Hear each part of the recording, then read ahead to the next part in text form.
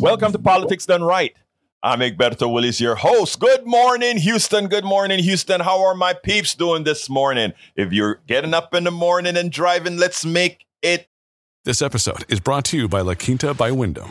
Your work can take you all over the place, like Texas. You've never been, but it's going to be great because you're staying at La Quinta by Wyndham. Their free Bright Side breakfast will give you energy for the day ahead. And after, you can unwind using their free high-speed Wi-Fi. Tonight, La Quinta. Tomorrow, you shine. Book your stay today at lq.com. Your best day. You know, there's this guy on the chat every single afternoon when we do our evening show that says today is going to be the greatest day ever.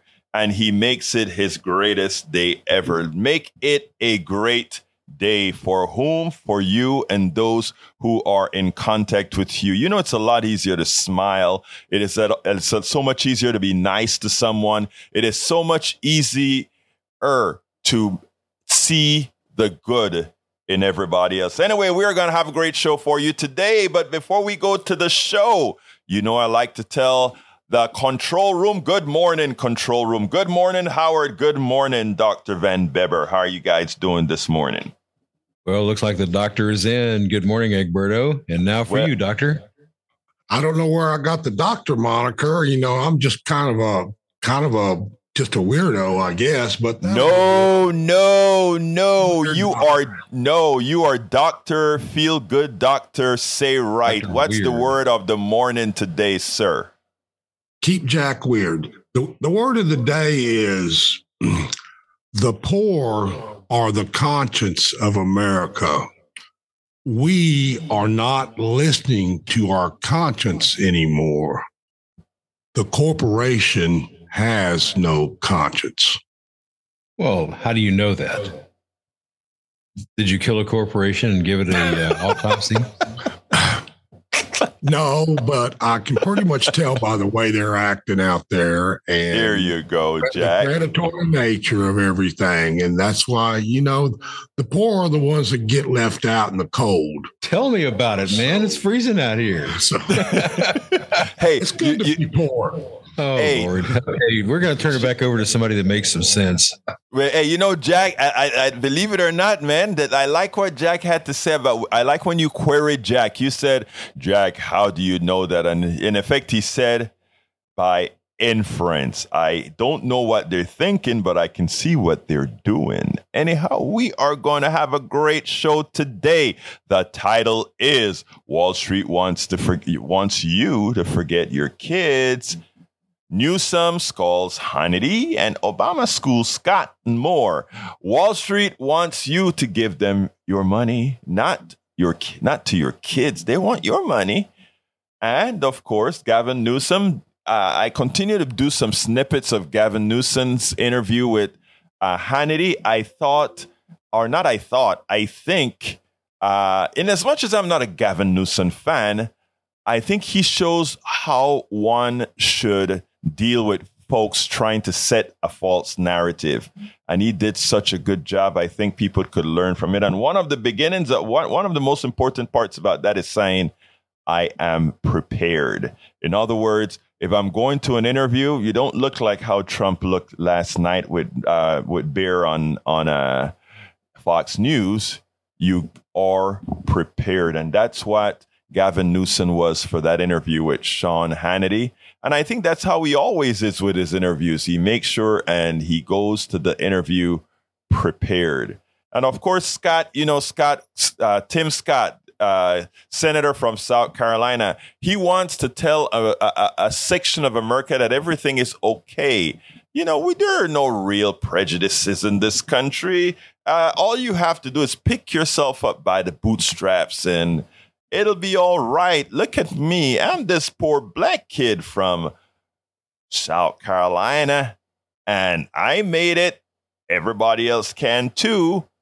I mean, I want to fuse that with, my three words, Appalachia, the ghettos, and the barrios. I want to fuse that. If we get to it, you know how it goes.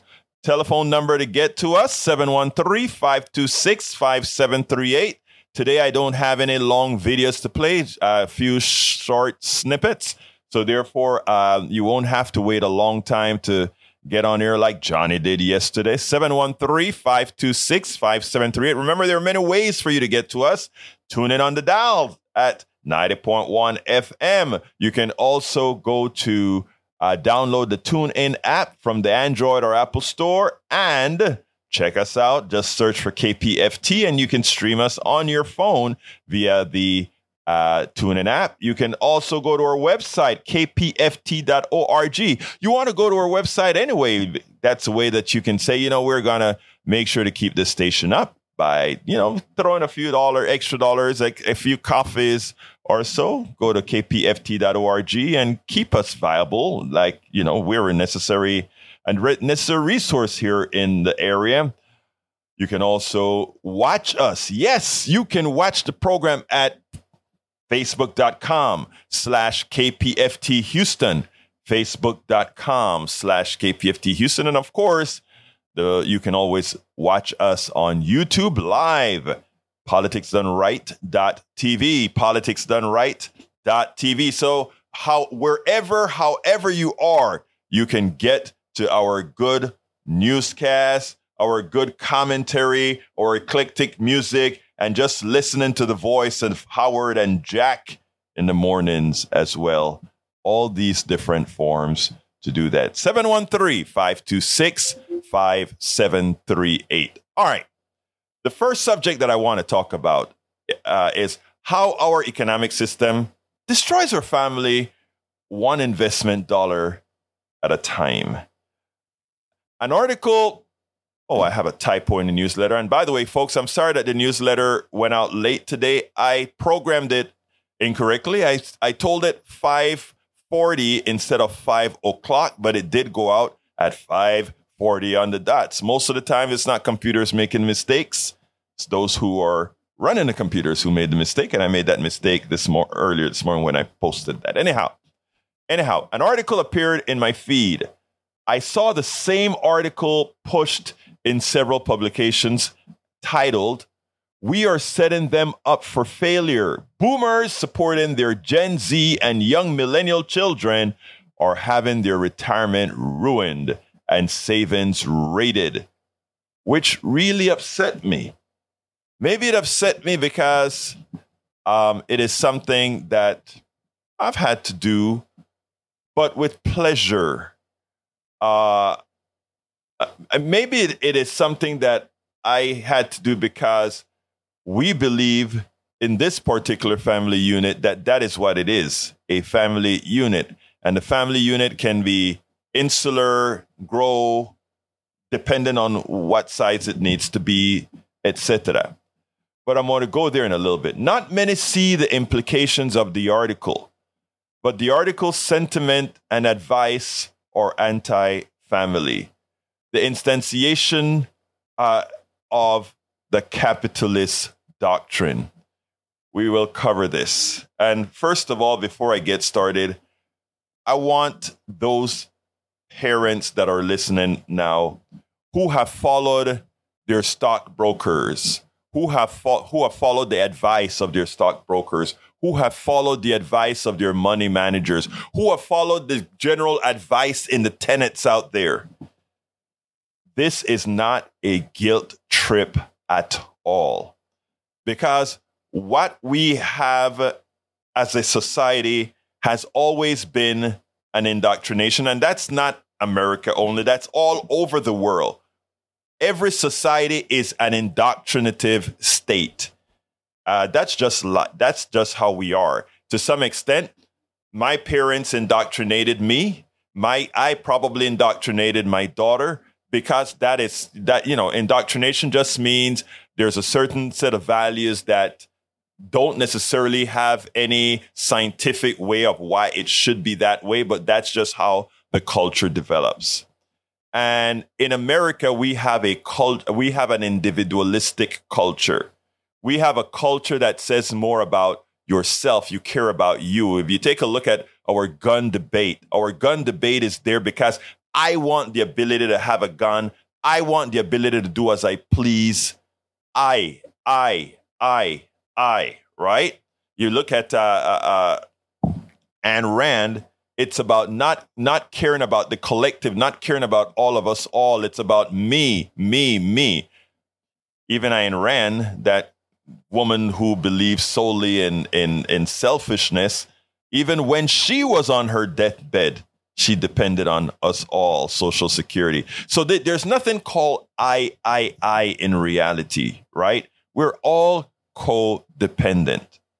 It's hard to accept many a times that I need you. All of us needs each other. And when we realize that we need each other and we believe in that concept, it's amazing how much better life is, because no longer are we just trying to hoard for ourselves. But we haven't gone through that yet. Right now, we're still, because again of our indoctrination. And that's why I'm saying what I'm going to say here. Please, if that is the path that you taken, remember, we understand that is how we've been reared. That is how we've been indoctrinated in just about all these things that we do. Anyhow, I want to start out with the article before I get into my soapbox. The article starts out, everyone wants the best for their kids. That's true. Most people are good people. Whenever it's happiness, health, or wealth, parents and guardians want their kids to have an abundance of each. But at what cost to their own livelihoods? That sentence immediately got to me. At what cost? Everything has a cost. We understand that. But to then say that, all right, I want good for my kids. But when you say at what cost, that automatically gives you the feel like, well, I want things good for my kids as long as it's good for me first. But, if it's not going to be good for me, well, to hell with my kids. I mean, the sentence doesn't say that, but the implication from it thereafter, when you look at it in a different context, get what I'm saying here. Courtesy of skyrocketing rent prices, soaring inflation, student debt, and turbulent post-pandemic job market, parents of Gen Z in particular may have to support their children more than previous generations. A recent survey from Bankrate found that 68% of parents are either supporting or have supported their adult children in the past, saying as a result, they delayed their own financial milestones, retirement, paying off their own student debt, even had to take cash out of emergency savings to do what? To help or take care of their kids. And to this article's writer, who generally, you take a look at where these articles are printed, it's generally in some sort of a financial magazine, et cetera, et cetera, et cetera. And my thing is like, increase rents, all these prices are higher now that those who are baby boomers and Gen X's, we never had the kind of prices to go to school and all of that our kids have right now. When I came to the United States, I paid the highest tuition rates than anyone else because I was a foreigner my first year, and I paid $40 a semester hour. When I became a Texas resident and I got my green card and I started on the path to become a U.S. citizen, I became an in-state tuition in Texas, and it went from $40 an hour to $4 an hour. When it was time for my daughter to go to UT, same university, her cost in real dollars was higher than my costs as a foreign student going to the University of Texas. What am I saying here? To equate what boomers and Gen Xers went through financially with what Gen Zs and millennials are going through, the kind of costs that they have relative to the kind of costs we had, it's a lot higher. And I want to put a little mea culpa on it on our generation. We are the ones who elected those people that believed in this supply side type economics that created that wealth gap, that put many of us in the situation, that put many of our kids in the situation that they are in today. So there is some mea culpa to go around why things are so expensive for them, why school costs so much for them. We are partly responsible because of those that we chose to elect, right? And yes, it may have given some of us a tax cut and a little bit better. Me, I. It may have given some of us a better, a marginally better life at the expense of our kids. So now that our kids need more help than we did, these consultants want you to feel guilty. And by the way, remember I said most Americans are good people? Look at what this article is saying. This article is saying 68% or so of parents are putting their retirement on hold or taking money out of their funds to help their kids. Again, most people are good. And that has a material effect on the stockbroker. That has a material effect on the stock market. That has a material effect on that money manager who wants to hoard your money to keep moving up, right? If a lot of parents are starting to help their kids, or it becomes vogue for you to go ahead and help your kids more so than they want you to help them because that is money that you're not investing in their domain, that becomes problematic for them, right? Because all they make their money from is using your money, making money off of money. And if you're using your money to not give your kid, I don't look at the monies that I give my kid as just a wasted piece of dollar. It's an investment not only in my kid's future, not only in my kids' growing up well-being, even I have to do it more so than they did with me because of the society we live in. It's an investment in family. And you know what? People have a tendency to believe that somehow not investing in you and you doing well and necessarily not helping those in the family that needs help, that somehow then in your later years, it's going to be okay because you have more money in your retirement, because you have more money of your own. But you know what that leads to? A society where as you grow old, you're thrown into a nursing home and not with the love of family, taking care of you, because now it's all antiseptic. You saved a lot of money and you even saved enough to be in a nursing home. Most don't. Most can't. But I mean, for those who can, that's what the stockbroker is telling you. Put your money away. Give your money to that insurance company who can get you in a nursing home because they've used your money and now they're going to give some of it back to you to be in a nursing home. Whatever happened to family? Well, we never nurtured family. The economic system isn't designed to say, let's do the things that nurture family, that makes families feel responsible for each other. Not only in youth, but but when you get old. You wonder why today nursing homes are the big thing, and in the traditional American family, why is it that after one gets old and needs a little bit of help, other than yes, both households are working, folks throw their parents into a nursing home, etc. Without any feeling of I wish I could from some. It's the system that is keeping the families apart. A while back, somebody once said that, our welfare system destroys the family. And in a lot of ways, they were right.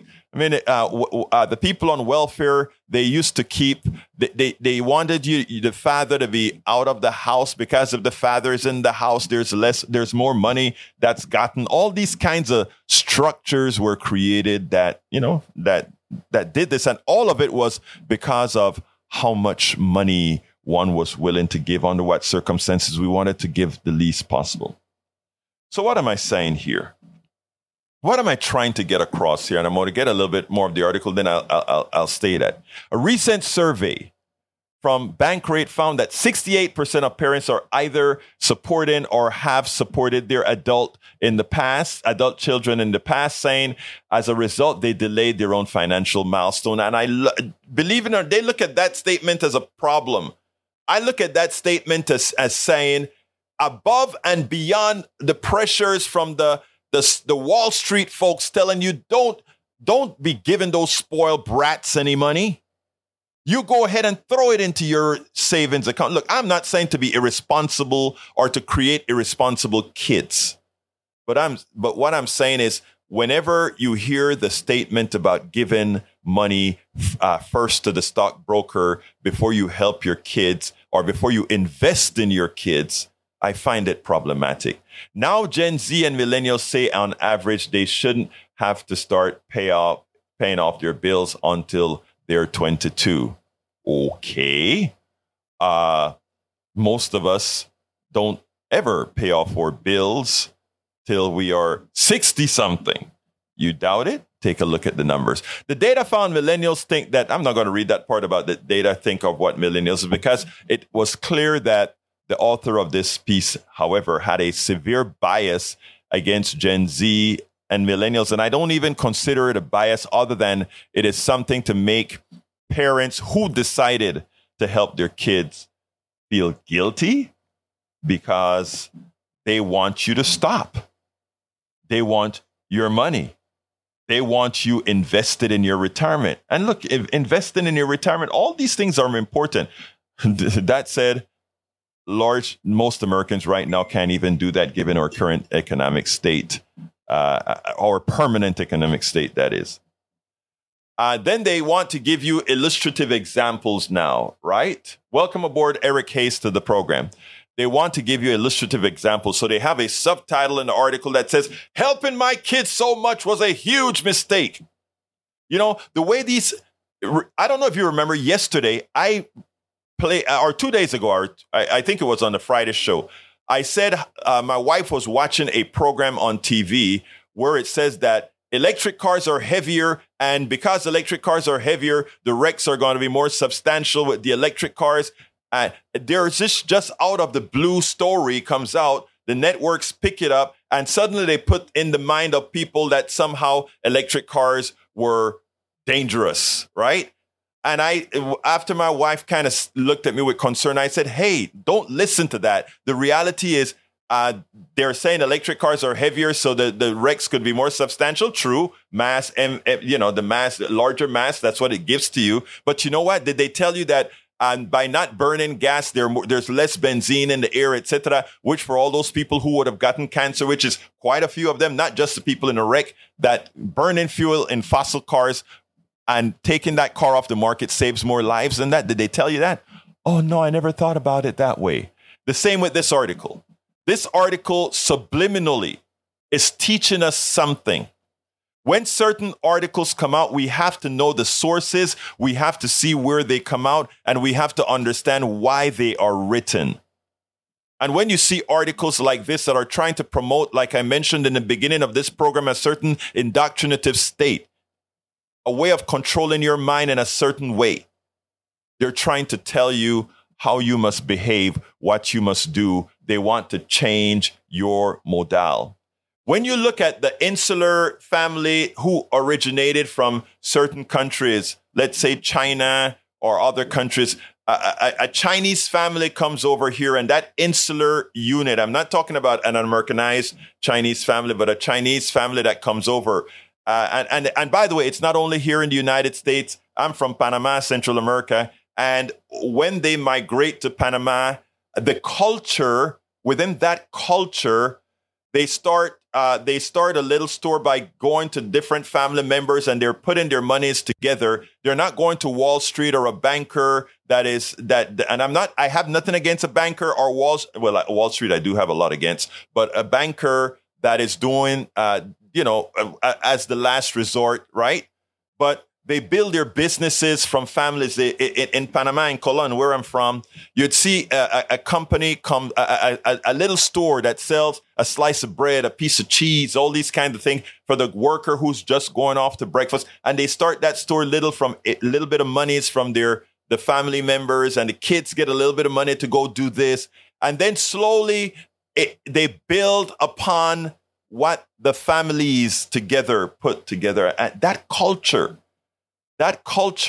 is anathema to what we have in a lot of ways. Why? Because we don't want that. We don't want it to be that you raising money from the families around to build things, because you cut out that small number of people who want to make money off of your money, right? If people start doing that and we start having a collective society where a group of friends get together and say, hey, you know what? Let's build this sort of stuff together. Hey, John is really good at that, and he has this great idea. We are going to invest in John. Hey, you've just cut out the banking, you've just cut out that capitalist system that wants to use you as a piece of capital to generate a little bit of income for somebody else. That family that used to get together and say, you know what? Hey, auntie, brother, sister, let's have this deal. All of us put X amount of dollars in a pie and work together. Or, to put it more local, invest in your kid who later on succeeds, who later on know that they have a family that's backing them and gives them that much more self-worth, give them that much more a feeling that they have a backing. And then when you get old, because it's the unit, you're not worried about, you're going to be thrown in a nursing home with no relationship to those kids. My wife and I were watching a newscast one time several years ago, and there's this woman who, her house was in disrepair. She lived alone. The heat was gone, all of that. And the newscaster said, and it's interesting, her daughter is a doctor. Her son is an engineer, and all of that they were talking about. And, this woman is living like this, right? And my wife was like, look how lousy those kids are. And, initially I said, yeah, that's, how do you let your mother, your parent, or any family member live that way when you're in this particular situation, right? And then I thought for a minute and I said, people in general, people are good, and people are general reciprocative, There must be something there. And when you see stories like this one that I'm reading that seems so benevolent, but what it teaches you is to take care of you first, right? So that kid that's a doctor now is thinking of taking care of themselves first. That kid that's an engineer is probably thinking about taking care of themselves first, right? It is not of second nature, because that parent that now needs probably took care of themselves first. I'm not saying I know that for a fact, but I'm saying knowing the goodness in people in the aggregate, you can see how that indoctrination of taking care of self first can be extrapolated. So I wanted to start off with this story because, in effect, I'm saying let's not let externalities, let's not let a financial system, let's not let articles like this give you a second. And if you're out there helping your kids because they're having a hard time, if you're out there helping your kids because they want to finish school and it's so expensive now, and you decided to go into your 401k, you decided to go into your retirement, this article wants you to feel guilty about it. Don't take your money away from the stockbrokers. We need your money to make money. Do not feel bad or a bad feeling for doing what is the right thing to do. You may not have $1 million when you retire, but you'll have the love of your kid. You will have a kid that you've invested in. You would have the things that matter. And you know what matters? Human relationships more than any piece of dollar matters. It does matter. So I'm going to get to the next subject, but beforehand, I'd like to open the phones for a call, 713-526-5738, extension number 2. I would love to hear your opinions. Am I full of it? Do you think I'm just simply wrong in my thought process? I'd love to hear your ideas. I'd love to hear what you think. 713-526-5738. And I'd like right now for Jack and Howard to get their thoughts together to tell me if I am just full of it. 713-526-5738. Brother Howard? Well, there's a little bit of that full of it business going on, but we expect that. No, you're right on here. We do have to be concerned about the American me first thing because it's getting us nowhere. So, and now Jack will chime in. Yeah, the other day I kind of posed a little question: is materialism co-opting the people's effort in, watching the political process? Because, every time when I talk to somebody, the apathy is what I end up getting. And, right. That's the way it's always been. That's the way it's always be. And, if you believe in that, then that's the way it will always be. But if you believe that people can stand up and change things, then there's a possibility for change. I think they can. I think we can change things by getting out and voting. I don't want to get on my soapbox again this morning. By the way, the phones are up ringing. But yeah, go ahead, Howard. Yeah. Okay. Go ahead and get the phones, Jack. I think Johnny's calling in because Johnny always calls in. Egberto, if you watch television, yes. I watch television a great deal. I came from television. I worked in television for years and years and years. And it is really all about, we want to sell you this product. We want to make a funny commercial. We want to sell you this product. We want to make a serious commercial.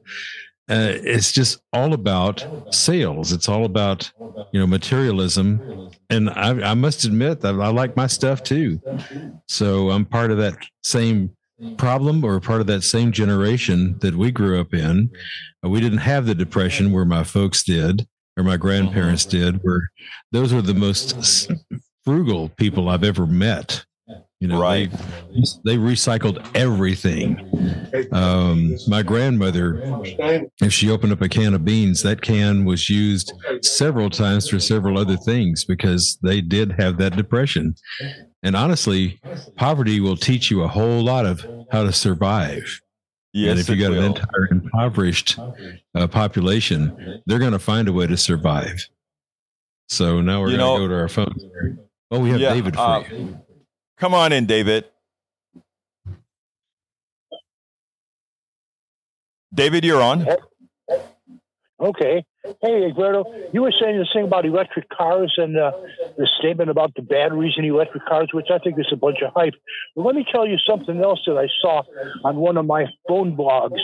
In Texas, the Republicans in Texas are trying to create a disincentive against people buying electric cars. And here's what they're doing. It's like when you register your gas guzzling vehicle, you pay the registration fee, but you pay when you buy gas, you're paying something. And this was the statement, the statistic that they gave on the blog. They say it costs you if you drive what average person in Texas drives, it costs you about $80 a year to pay for the gas tax, which goes into highways and all that stuff. Well, here's what's happening in Texas with people who drive electric cars. When they go to re-register their vehicles, Texas is charging them anywhere from $200 to $400 extra, which the state of Texas is saying, well, you're not paying a gas tax, so we're going to charge you this money in compensation for the fact that you're not paying the gas tax. But this is the point. Let's go ahead. Yeah, what you're saying is correct. And that thing about, I think it is fair for the electric cars to pay some amount of money into the funds, given that they're using the streets as well. So I can understand that. But when you try to gouge it, like you just stated, the average person pays $80 in gas taxes to use the roads. They should probably, be billed that amount. But I think it should be. I tell you what my thoughts really are, right? I don't really think we should have all this delineation the way we do taxes, David, because it is too imperfect. I think we should all pay taxes in a pile, a progressive tax, which means we pay taxes based on how much we make. And people may say, well, that would mean the person who makes a lot is going to pay a lot more than the person who does not, which is okay. The person who makes a lot, this economy belongs to us all. And an economy that belongs to us all afforded that person to make more. And therefore, they should put more back in. There's nothing immoral about the rich person paying a ton more than the person, because again, a teacher, I think, is more valuable than a stockbroker. A stockbroker makes millions. A teacher makes a few tens of thousands. No, that stockbroker should be paying a much higher rate of their monies. But my point is this: it is too imperfect for me to have the taxes. It's how we have a gas tax and all of that. I think that is silly. We should get rid of the gasoline tax and just have the taxes.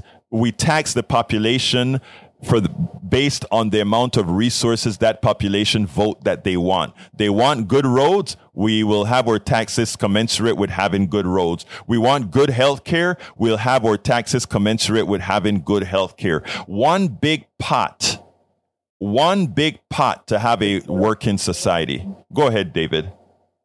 I'll give you an example of the hypocrisy. What I call these the Republican Christian nationalist. There's a scripture in the Bible that goes something like this: "To whom much is given, to whom much is given, much will be required." Yes. Now, if you consider that scripture in respect to billionaires, and Mike Pence, when he threw his hat into the ring for president, he quoted that scripture. And I'm aware of the fact. I didn't need him to quote it for me to be aware of it, because I've been aware of it for a long time now. But anyway, if you take that scripture at its basic fundamental meaning, that means that for the billionaires and the multi-billionaires out there, to whom much is given, much will be required. But guess what? Wow. The opposite. David, first of all, let me tell you, you nailed it. That is the tenet that every progressive should use against a right winger for why progressive taxation is very important. You're a good man. Thank you, David. Anything else you want to add to that, sir? I'll tell you what they'll do with that. They'll throw it back in your face and say, well, you're misinterpreting it. This is what they do. Every time you point to my head, I've been there and I've done that, and I've got so sick and tired of hearing them. But the point is, you can't communicate with these people because they're always right. Well, so, you know what? Let me tell you something, David. What we do is we keep, there are always new people listening, and there are always new people with open minds, and that is what we work on, brother. Anything else before we go to the next subject, my brother? Well, this has been on my mind for some time, and I know you talk about trying to find the things that we have in common, and I credit you for that. But the problem that I have is that in your position, do you consider the differences? Because here's what I'm saying: let's say I have a difference with you.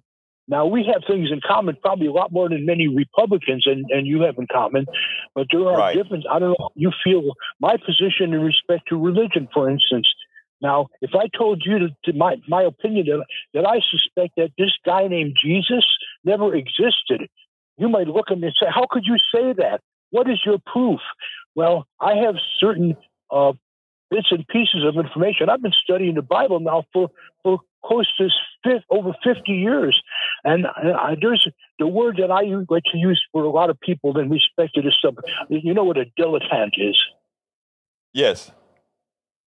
Well, if the only a lot of Christians, the only time they ever read the Bible or hear about it is when they go to church and they listen to the preacher preaching a sermon, and he might say, "Open your Bibles to this," and he'll read a scripture and he'll preach a sermon on it, or you know what else they'll do? They have these things called study guides, and you know what the study guides are designed to do, Egberto? They are designed to direct you away from things that are historically and contradictorily problematic, so that you don't ever find them. It took me how long? I've been studying the Bible for how many years until I found the scripture in the book of John, the scriptures where John, 21 chapters, he never says it one lousy peep about the existence of what Matthew, Mark, and Luke talk about. That Jesus, after he was baptized, he went into the desert. I read you. Hey, David, yeah. I read you. By the way, when you speak about if we have differences or whatever, we all have differences among each other, including religion, etc. What I learned as I grew is that I don't make any of those things let me lose the faith in humanity or my faith in other people, right? I try to, and when I talk about trying to figure out what's common among us, between us, it's because when we first realize that we have things that are common between us, we can then either work out the differences or accept the differences, because we already acknowledge that most humans, right, have so much in common. But David, I want to get a couple of other things in here and other topics that I have to cover. I've been leaving a lot of this stranded over the last few days. So give me a quick closer and let me get to the next subject. Well, Mr. Egberto, I'm just hoping that the differences don't surface in a way that the Supreme Court is trying to gut the Establishment Clause, the Lemon Test. Right. They're trying to replace it with this thing called the Marsh Test. And here's what happens now. David, I want to move on, David, brother. I appreciate you. Keep calling, keep listening. Call and tell me some more tomorrow. We don't have to get it all in, and I only got an hour, bro. Okay, go ahead. Well, see you then, Mr. Egberto. Thank you so kindly for calling in, sir. All right. Okay. All right, folks. That was Brother David. He has a lot. David has a lot of information, and we want to get to this particular subject. Gavin Newsom. Well, let me just go ahead and play the video. I can actually go ahead and just start the video, and it'll say it all right this minute. I continue to admire how Gavin Newsom took care of Hannity. If you take a look at Hannity, continues to try to have Gavin Newsom play on his turf. But what Gavin Newsom did is, because he had the numbers at the tip of his tongue, because he was well prepared for the interview, he was able to keep Hannity on his heels. I want you to watch this, and this should be a perfect way for Democrats, for progressives, whenever they go into the lion's dens. Check this out. We'll take it on the other side. We wanted to show you this exchange that really has everyone talking. It's between California Governor Gavin Newsom and Sean Hannity of Fox News last week. Now, the host made claims that Democratic economic policies are causing businesses to leave blue states. Well, that debate and Newsom's public comments regarding Florida Governor Ron DeSantis are leading to renewed speculation over the California governor's White House ambitions. Take a listen. I'm a small business person. I've started 21 companies, 1,000 employees. You're a great businessman. No, but it's like, this is in my DNA. I'm passionate about that. So California never held me back. It gave me every opportunity in the world. Right. All these folks, Elon Musk, Tesla, exists because of California's regulatory framework. Why are they moving the headquarters out of here? You know why? They moved their RV headquarters back to save money. They moved their R&D world headquarters back just 3 weeks ago. Why did they do that? The list is wasn't a mile to save long. money. You can pick out one there's company. no state doing more in R&D than California. That's the answer. These companies are leaving for one reason. These companies are starting for another reason. They're moving to increase their profits and save money because you tax too much. Because we created the conditions where they flourished. And then they get to a point of maturity and they get a point of becoming multinational companies. And they leave. Why? And they move their headquarters. Because some find greener pastures or are looking for defensive postures as it relates to economic risk. But there's we have 47% increase in business startups this year compared to last year. Would you not acknowledge acknowledge the seeds that are planted every single year? It's almost a point of success. We birth these folks, they move out of the house, and thousands more are birthed every single year. So they build their companies here, and now all of a sudden they're paying that high tax bill.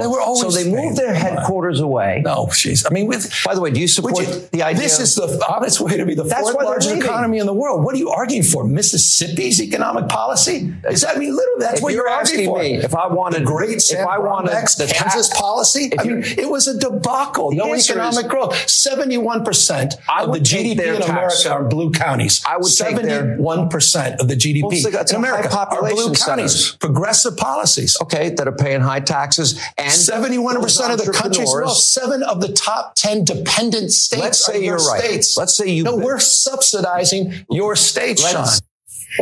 They are. I mean, that's there was so much more to this. No, it was. But the argument that Sean was making is an argument that conservatives would make. I mean, I think taxes are too high in California. I think they're too high in New York. I think they're too high in Illinois. I know a lot of people that'll want to move out of those states. At the same time, you don't get a level of services if you move out of those states. And the numbers, you just can't debate the numbers. Was that great or what? He kept Hannity completely off guard. And that is what you have to do, because these guys only work with catchphrases. They only work with things that aren't necessary. Even if they're not absolutely false, they're not said in the right context.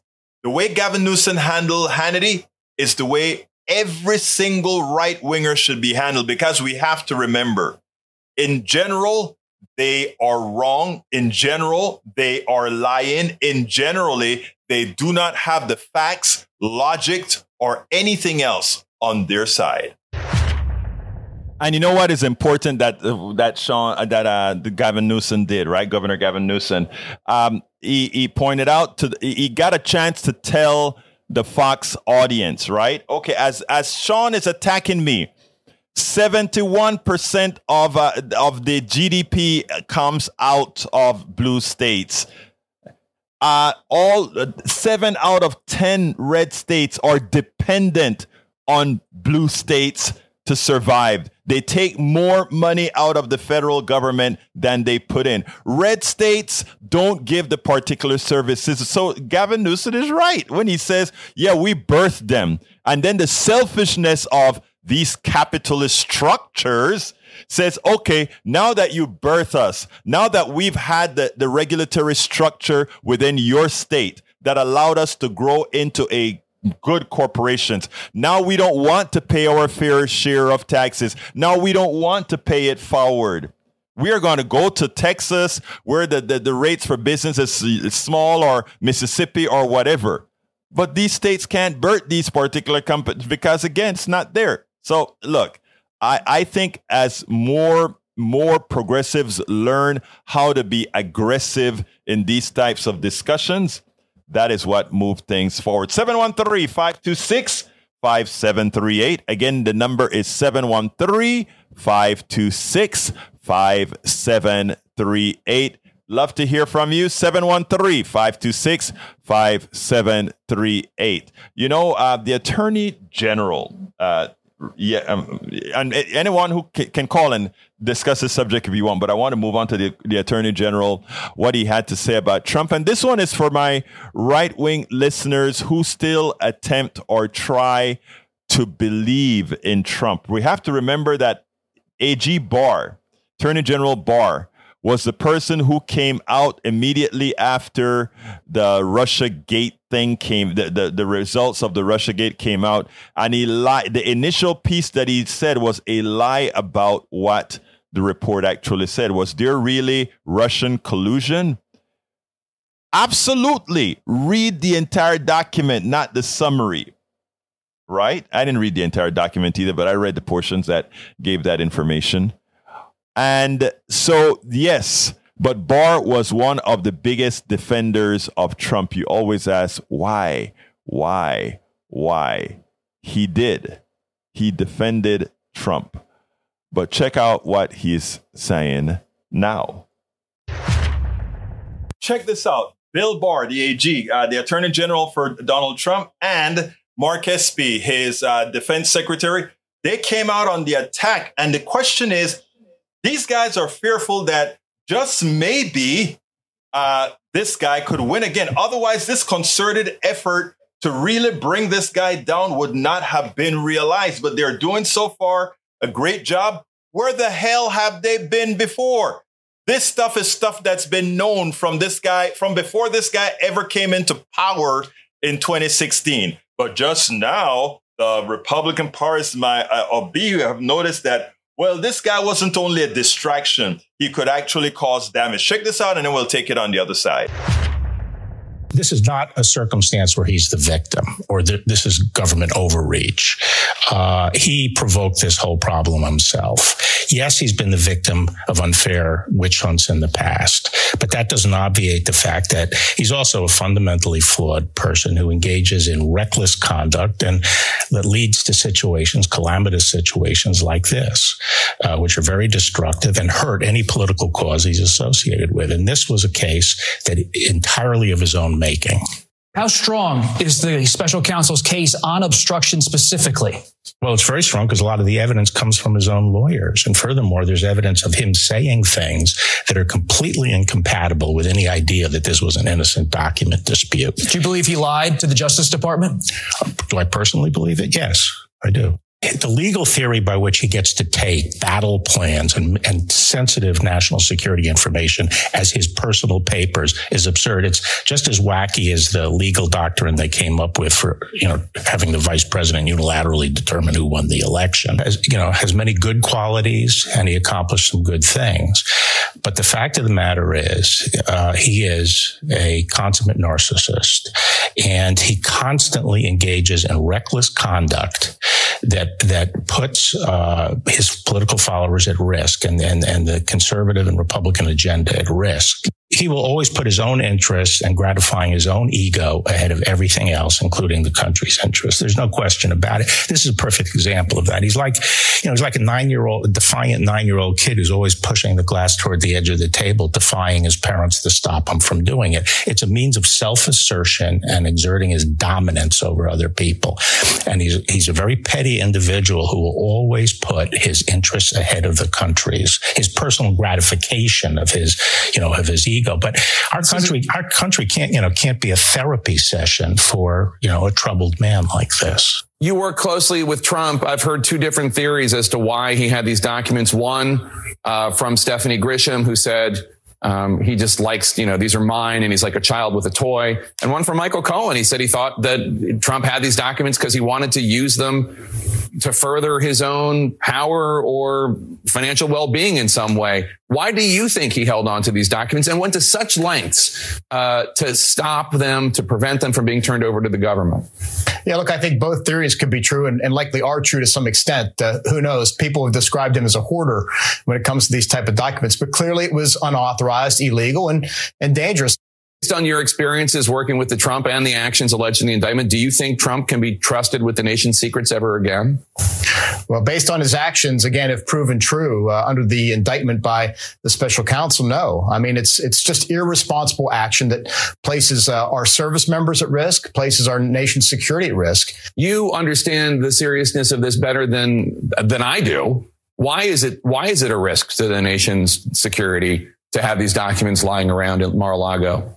Well, imagine if a foreign agent, another country, were to discover documents that outline America's vulnerabilities or the weaknesses of the United States military. Think about how that could be exploited, how that could be used against us in a conflict, how an enemy could develop countermeasures, things like that. Or in the case of the most significant piece that was raised in the allegation about U.S. plans to attack Iran. Think about how that affects our readiness, our ability to prosecute an attack if indeed we know that Iran eventually develops a nuclear weapon and we need to act on it. I mean, those things affect our ability to effectively execute policy, and it could also affect, the lives of our military members who are sent forward to do such type of operation. So I'm quite concerned about this. These are very serious allegations and need to be taken seriously by everybody involved. Once again, where were you, Bill Barr? Where were you, Mark Esper, when it was time to really talk about this guy during his administration to ensure that he got impeached before he could have done the amount of damage that he likely has done to the security of the country? Where were you? Maybe you're making amends right now, but you know what? For what you've done before, I tell you what, you still have a whole lot of atonement for this entire country. We spend you have a lot of atonement for this entire country. 713-526-5738. Again, that number is 713-526-5738. We are down to our last 2.5 minutes or so, folks. 713-526-5738. The last story we won't get to, so please go ahead and visit politicsdoneright.com/newsletter. All the stories are in the newsletter, along with the pertinent videos and links. 713-526-5738 is our call to come into the studio. Extension number 2, 713-526-5738, extension number 2. To get all the subjects that we were supposed to cover today, visit our newsletter, politicsdoneright.com/newsletter. Folks, we are coming close to the end of the program. As usual, I am most grateful for your ears. I am most grateful for those who watch the show as well. We could not have a program without you all. So I urge you, those of you who have the wherewithal, even though we're not in fund drive right now, just visit our site, our kpft.org. Visit kpft.org. And if you could be so kind, help keep this particular very important station on the air. Anyway, before we go, any last words from my two brothers out there in the control room? Oh, this is a very important radio station, Egberto. You just don't hear the things on commercial radio stations that you'll hear here because you speak the truth. You don't get involved in the convoluted nonsense and stuff that comes through the radio. You speak the truth. We all speak the truth. We've got great entertainment here on this radio station, music shows. We've got talk shows. We've got informative shows. We've got entertainment shows. It's the best. And you're one of the best too. Oh, you just touched my heart. Anyway, we're getting close and I see the time on the screen. Folks, thank you so kindly for having been here with us, both watching and listening. I want to thank Jack Van Beber, who's been busy answering the phones and giving us the thought of the day. I want to thank Howard for the exceptional work that he continues to do. My name is Egberto Willis. This is Politics Done Right. And you guys know how I end this baby. I am what? Out.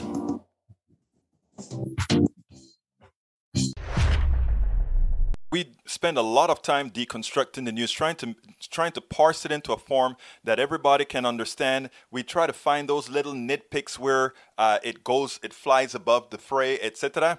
If you really like these videos that we do, I want to ask a big favor. Please go ahead. Number 1, subscribe to our channel. And number 2, please join if you can. Thank you so kindly for watching. Keep watching. Please remember to share. We must populate the entire internet with our progressive message, a message that we know is what most Americans say that they want. So help us, please join.